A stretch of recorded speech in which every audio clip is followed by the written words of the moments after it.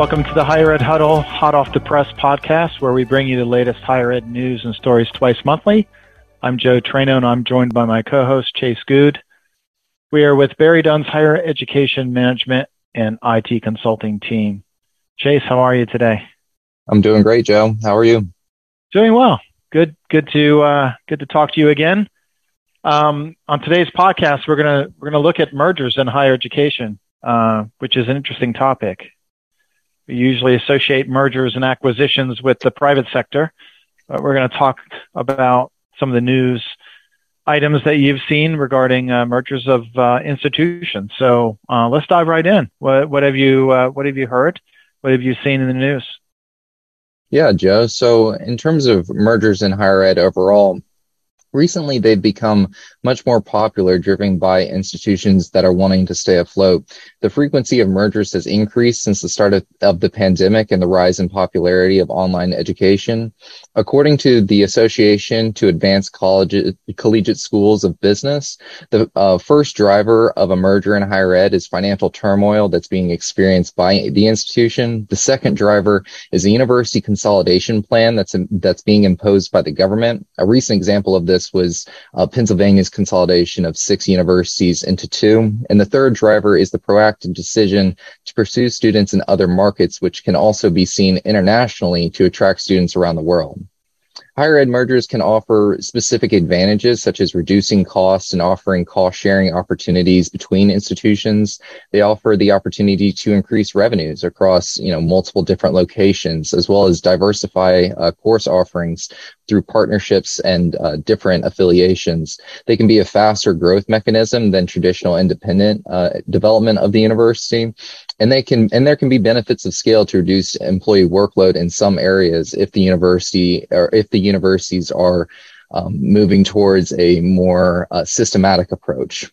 But there can also be some difficulties with mergers in higher ed. There's a risk of brand identity of the institution being lost during a merger. Offering courses that are taught by professors that the institution didn't hire kind of speaks to the lack of control that needs to be accepted during a merger. And, quality as a whole is only partially under control of each of the institutions that are participating. So really understanding the advantages and the disadvantages of mergers, is really important to consider before an institution were to go down that pathway. The institution also needs to understand the impact on stakeholders. Sometimes internal employees may be unaware that the merger is underway, and this can create challenges and lead stakeholders to resisting the merger entirely. There's an example from Purdue University where faculty at Purdue voted against the acquisition of Kaplan University simply because they weren't informed of the decision being made. So it's important to have lots of open dialogue with the faculty and employees at the universities beforehand. And this can also, there's also the donors and the alumni of the university. Those are also considered stakeholders that, should be controlled for. There was a potential merger between Thunderbird and Laureate Education that was called off because alumni intervened and they kind of spoke out against it. So really understanding the importance of stakeholders, when you're approaching a merger, that's, something that needs to be kept in the forefront of everybody's mind. Financial instability at the institution level can also lead to mergers collapsing. So there was a recent example from Marymount College and St. Leo University that got called off because Marymount's balance sheet showed a 50% decline in enrollment since 2015. That wasn't brought to light until the merger was close to being concluded. So really, there's a lot of different moving pieces when you're thinking about a merger in higher ed. And, those are just a few of the examples to kind of speak to each of those different points. Yeah, it's an interesting topic. And I imagine just with some of the challenges over the last couple of years with the pandemic, it's likely accelerated some of the interest in merging institutions for the benefit of staying afloat or staying viable. What are some other examples that you've heard of mergers that you've heard of? Yeah, so another recent example is between Otterbein and Antioch College in Ohio. This is not a traditional merger in the typical sense of the word, because they're looking to to create a more systematic approach, seeing that Antioch has multiple different campuses across the U.S. They're focusing on graduate education and adult learners, so they're kind of taking a different target when they're diversifying their course offerings. They're wanting to bring in other institutions into the fold. So this is not necessarily going to be just between Antioch and Otterbein. There's going to be potential as the system develops to bring other institutions, but those institutions are going to go through a more stringent evaluation process because Antioch and Otterbein both cited that they understand the risks of moving towards a more systematic approach. And both of them understand that the market challenges such as a shrinking pool of traditional undergraduate students, also factored into both of their decisions to try to attract, a greater, enrollment class. And this, ideally will help both of those institutions offer a greater variety of courses, as I've already mentioned.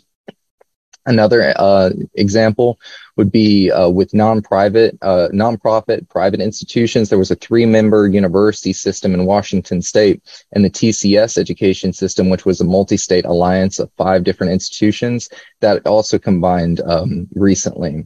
There were some other mergers. So in Philadelphia, St. Joseph's and the University of Sciences are currently in the process of combining. We spoke to that a few months ago. And in Connecticut, there's a 12 community college merger underway that's under the approval of the state system to become one Connecticut State Community College by July of 2023. And this is the first one of its kind in terms of size and a one-time effort. And so, again, a steady enrollment decline, lagging success metrics, and an unsustainable financial trajectory were all cited as reasons that was driving that Connecticut merger. So really, we, as you mentioned, the increased frequency of mergers that we're seeing in higher education is, largely driven by the institutions wanting to stay afloat, but whether or not they'll be successful is still yet to be seen.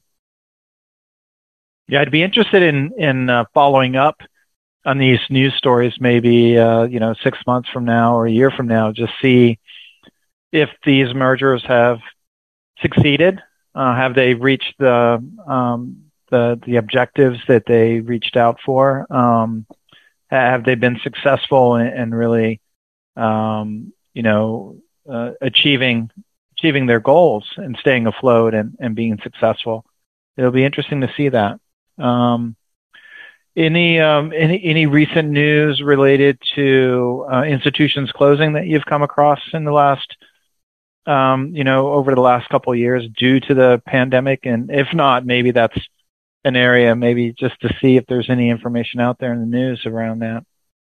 Yeah, well, I know, for example, Unity College did have to close its doors following the pandemic. And there were some other examples that I can definitely do some follow-up research on. But, the pandemic has definitely brought a lot of, turmoil to the higher education space. And so, when you're thinking about, potentially merging your institution, there's a few important things to keep in mind. And the AACSB really called out a few of those things that would be, helpful to a successful merger. So the number one reason that they cited was being local. That can really help drive the success of a merger. The Connecticut-based community colleges are a good example of that, as well as 2 institutions in Phoenix that also merged in last year. Having a robust online learning experience that's already been developed can also help kind of broaden course offerings when you're, pursuing a merger. But overall, as I mentioned, stakeholders need to be present throughout the different conversations that are being held leading up to a merger, and cultural differences between the institutions need to be managed consistently. So whether that's a management structure or a specific industry that the institution is trying to focus its current courses on, there needs to be an understanding of those differences when they're approaching a merger and really trying to align those strategic goals in unity so that, it can be successful. Yeah, that's interesting. I imagine culture is a big challenge for mergers, specifically around institutions that have very different cultures, different history. I'm wondering about accreditation, if there's a challenge there with different accrediting bodies. Could be, I don't know. But yeah, there's a lot of factors that go into, a merger, as you pointed out in your news stories. But very, very fascinating. It's not something that you would initially think that you would see a lot of in higher ed. So there's a lot of independence, I should say. Schools like, they have a very independent view of who they are, whether it's institutions that have been around for, 50 to 100 years. They have pride in what they stand for and what they've been able to build as an institution and their reputation and so forth. So it's got to be really difficult for institutions even to consider merging with another school. So I won't say. Oh, go ahead. Oh, well, and a big part of that is really understanding what are the issues that they can fix internally and what is something that a merger would really help them address. Is it something that they need to be more effective in the back office? Do they need to try to improve their own recruitment and enrollment efforts? Or are they capable of broadening their academic programs without necessarily pursuing a merger? So really understanding the benefits that the university is hoping to get out of the merger and what they can't achieve on their own, that's also something that they need to consider. Yeah, that's a good point. We